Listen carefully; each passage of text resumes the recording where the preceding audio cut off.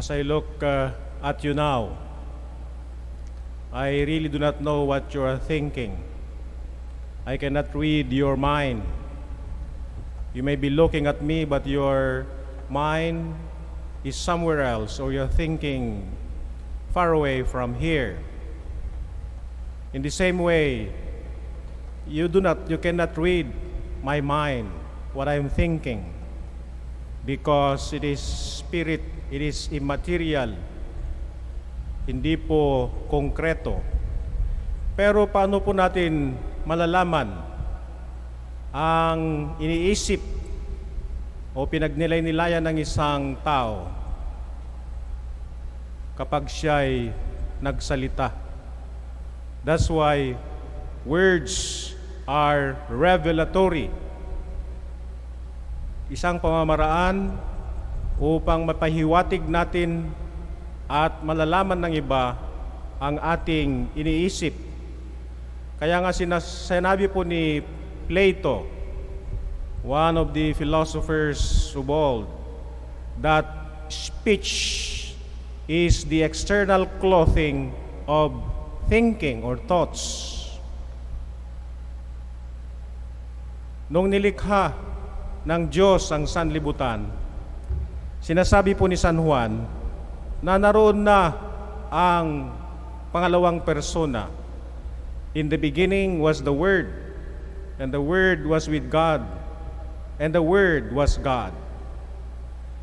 And in the letter of St. Paul to the Colossians, he tells us Jesus is the image of the invisible God, the firstborn of all creatures, so that in Him and through Him all things were made, and He holds all creation together in Himself. Dito po sa ating Ebanghelyo, sinasabi ng Panginoon Jesucristo, whoever believes in me believes not only in me but also in the one who sent me. And whoever sees me sees the one who sent me. Hindi po natin nakikita ang Diyos sapagkat siya ay Espiritu. Kaya siya ay nagpahiwatig sa pamamaraan na maintindihan natin, sapagkat tayo'y merong katawan. Hindi lang lamang po tayo espiritu o kaluluwa na nakalutang sa alapaap, kundi meron tayong kanya-kanyang sarili o meron tayong kanya-kanyang katawan, embodied spirit. And so we relate with our body. Kapag ikaw ay galit, siguro ikaw ay nakasimangot, bihira lang yung galit na ngumingiti. Kapag ikaw ay nagugutom, makikita yan sa iyong body language. So we relate with our body. That's the way we communicate. And so if God has remained merely as a spirit, how can we know Him? And so that's why St. John tells us, we preach to you Jesus Christ, whom we have seen with our eyes, whom we have heard, whom we have touched with our hands. So ang Diyos ay nagpahiwatig sa magitan ng kanyang anak. The Word became flesh. Yung logos, ligain, logos, yung spirit, express itself through language. Salita. Not only salita, but yung salita ay naging tao. And so Jesus is telling us, if you see me, you have seen the Father. If you believe in my words, you believe in the one who sent me, because everything that I say has been entrusted to me by my Father. Ano pa? Ano po ang pinagkatiwala ng Diyos sa kanyang anak? Na tayo'y karapat-dapat na matubos, na lahat tayo'y mahalaga sa Panginoong Diyos. How? He is willing to sacrifice His Son. He is willing to give us eternal life. But we have to listen to Jesus because He has the words of eternal life. That's why Jesus Christ said, when he was tempted by the devil to turn stones into bread, he said, "Man does not live on bread alone, but by every word that comes from the mouth of God." Kaya sabi ni Jesus, "I did not come to condemn the world." Hindi ako pumarito upang husgahan ng mundo o parusahan ng mundo. You have to listen to my words, because by listening to my words, you can find your way back to the Father. At hindi lang yan, sinasabi niya, "And I know that His commandment is eternal life.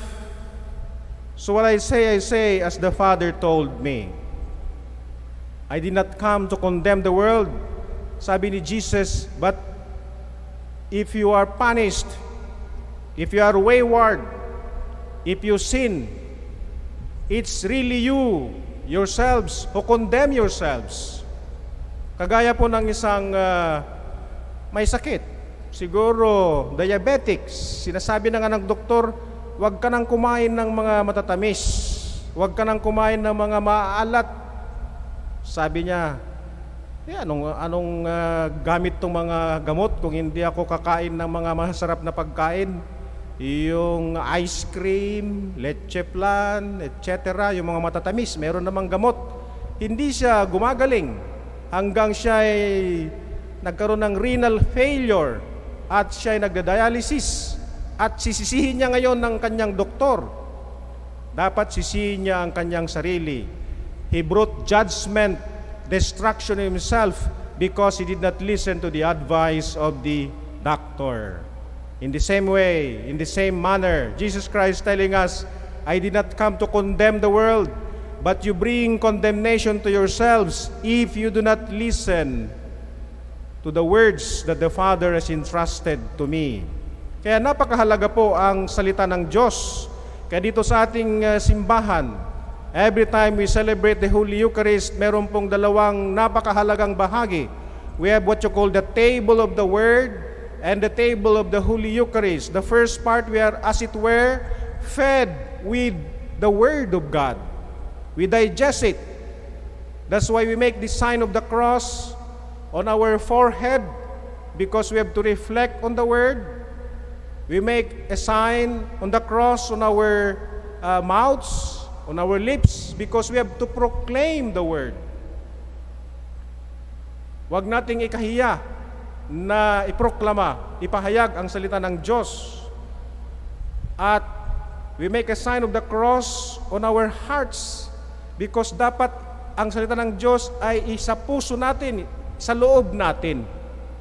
And so, when we reflect on the Word of God, when we are not afraid or threatened or ashamed to proclaim the Word of God, and if the Word of God becomes the guide of our hearts, yan po ay lumalabas sa ating mga kilos, sa ating mga galaw, sa ating asal at pag-uugali.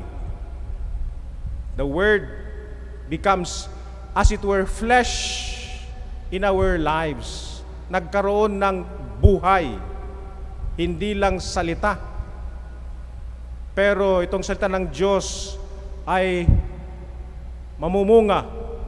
That's why the parable of the sower. The word, the seed that landed on God's soil bore fruits, some 30, 60, and 100-fold. Yan po ang mensahe ng ating Panginoon Jesucristo, that Jesus is the concrete manifestation of the Father. Kaya nga sinasabi ni Pope Francis, the face of God is compassion. And compassion can be seen in the life of Jesus. Lagi siyang naantig, lagi siyang naawa, lagi siyang merong pagmamalasakit. When he saw the leprous, he was moved with compassion. When he saw the blind man, he was moved with pity and compassion. When he saw the crowd that were hungry, he was moved with pity and compassion. When he saw the widow at Naim weeping over her only son who died, Jesus was moved with pity and compassion. That is exactly what Jesus wants from each and every one of us as his followers. When Jesus says, I and the Father are one, Jesus is also telling us, I and the Father can be one with you. Paano po naging isa ang Diyos, amang nasa langit at ang kanyang anak? Jesus was obedient to the Father when he said, my food is to do the will of him who sent me. And so before Jesus went up to heaven, he gave this instruction to his apostles. If you love one another as I have loved you. I no longer call you slaves but friends, because I have revealed everything that the Father has entrusted to me. Keep my commandments, and I and the Father will come and abide in you. Kaya sa unang sulat ni San Juan, chapter 2, verses 1 to 5, he says, the surest way by which we know that we are united with God is if we keep his commandments. And if we keep God's love in our hearts, we are united with him. And if we are united with God, our Father, then eternal life is with us.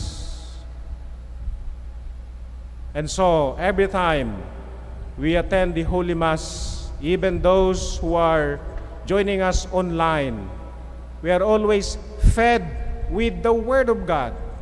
We digest it so that the Word of God becomes a light unto our way, a lamp unto our path, so that we can go back to the Father, so that His love may remain in us, at itong pagmamahal, pagmamalasakit ay lalabas, may papakita natin sa magitan ng ating mga pananalita, lalong-lalo na sa ating mga asal, lalong-lalo na sa ating mga kilos at galaw at pag-uugali. Because if we keep His commandments, Jesus is very clear when He said, I and the Father will come and abide in you. And if the Father is with us, if the Father and the Son abide in us, there is nothing to fear, not even COVID-19, not even any danger, because God, our Father, is even willing to give us eternal life. Therefore, our small problems, our little difficulties, our worries are nothing compared to the goodwill that God is giving us. Those are nothing compared to the generosity of God, because He is even willing to give us eternal life. Finally, this gospel passage, according to biblical scholars, is only a repetition of an earlier part of the Gospel of John, particularly John 3:16. Whatever we have heard from this gospel passage tonight, it is summarized by John 3:16. For God so loved the world that He gave His only Son, so that all those who believe in Him may not perish but will have eternal life.